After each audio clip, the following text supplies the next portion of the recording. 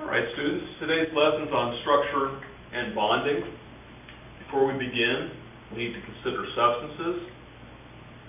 There are many ways to categorize substances. Two broad categories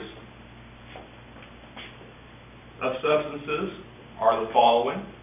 We have organic substances and we have inorganic substances. Organic substances can be identified by their formulas. Their formulas begin with carbon, followed by hydrogen in their formulas. For inorganic substances, we have a variety. Three we will consider are the following. We will consider ionic, covalent,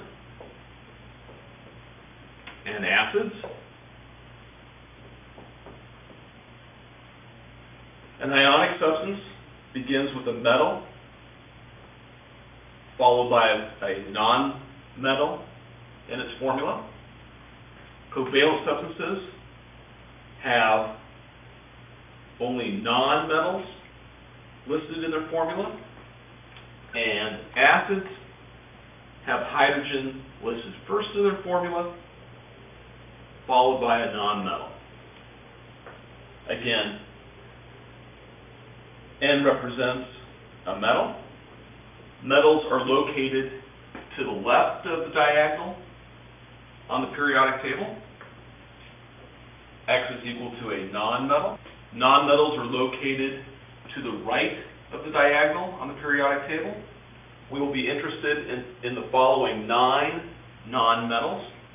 These are fluorine, oxygen, nitrogen, chlorine, bromine, iodine, sulfur, carbon, and hydrogen. You should remember these 9 nonmetals in this particular order. They actually spell a person's name, and that person's name is Funkelbrich. The ordering of these elements will become more important to us a little bit later. And then H, of course,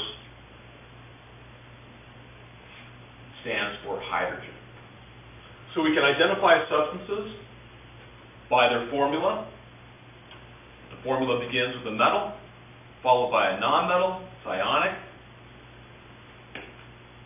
If the substance only contains non-metals, it's covalent. If the substance begins with a hydrogen, acid. And if the substance begins with carbon, followed by a hydrogen, it's organic.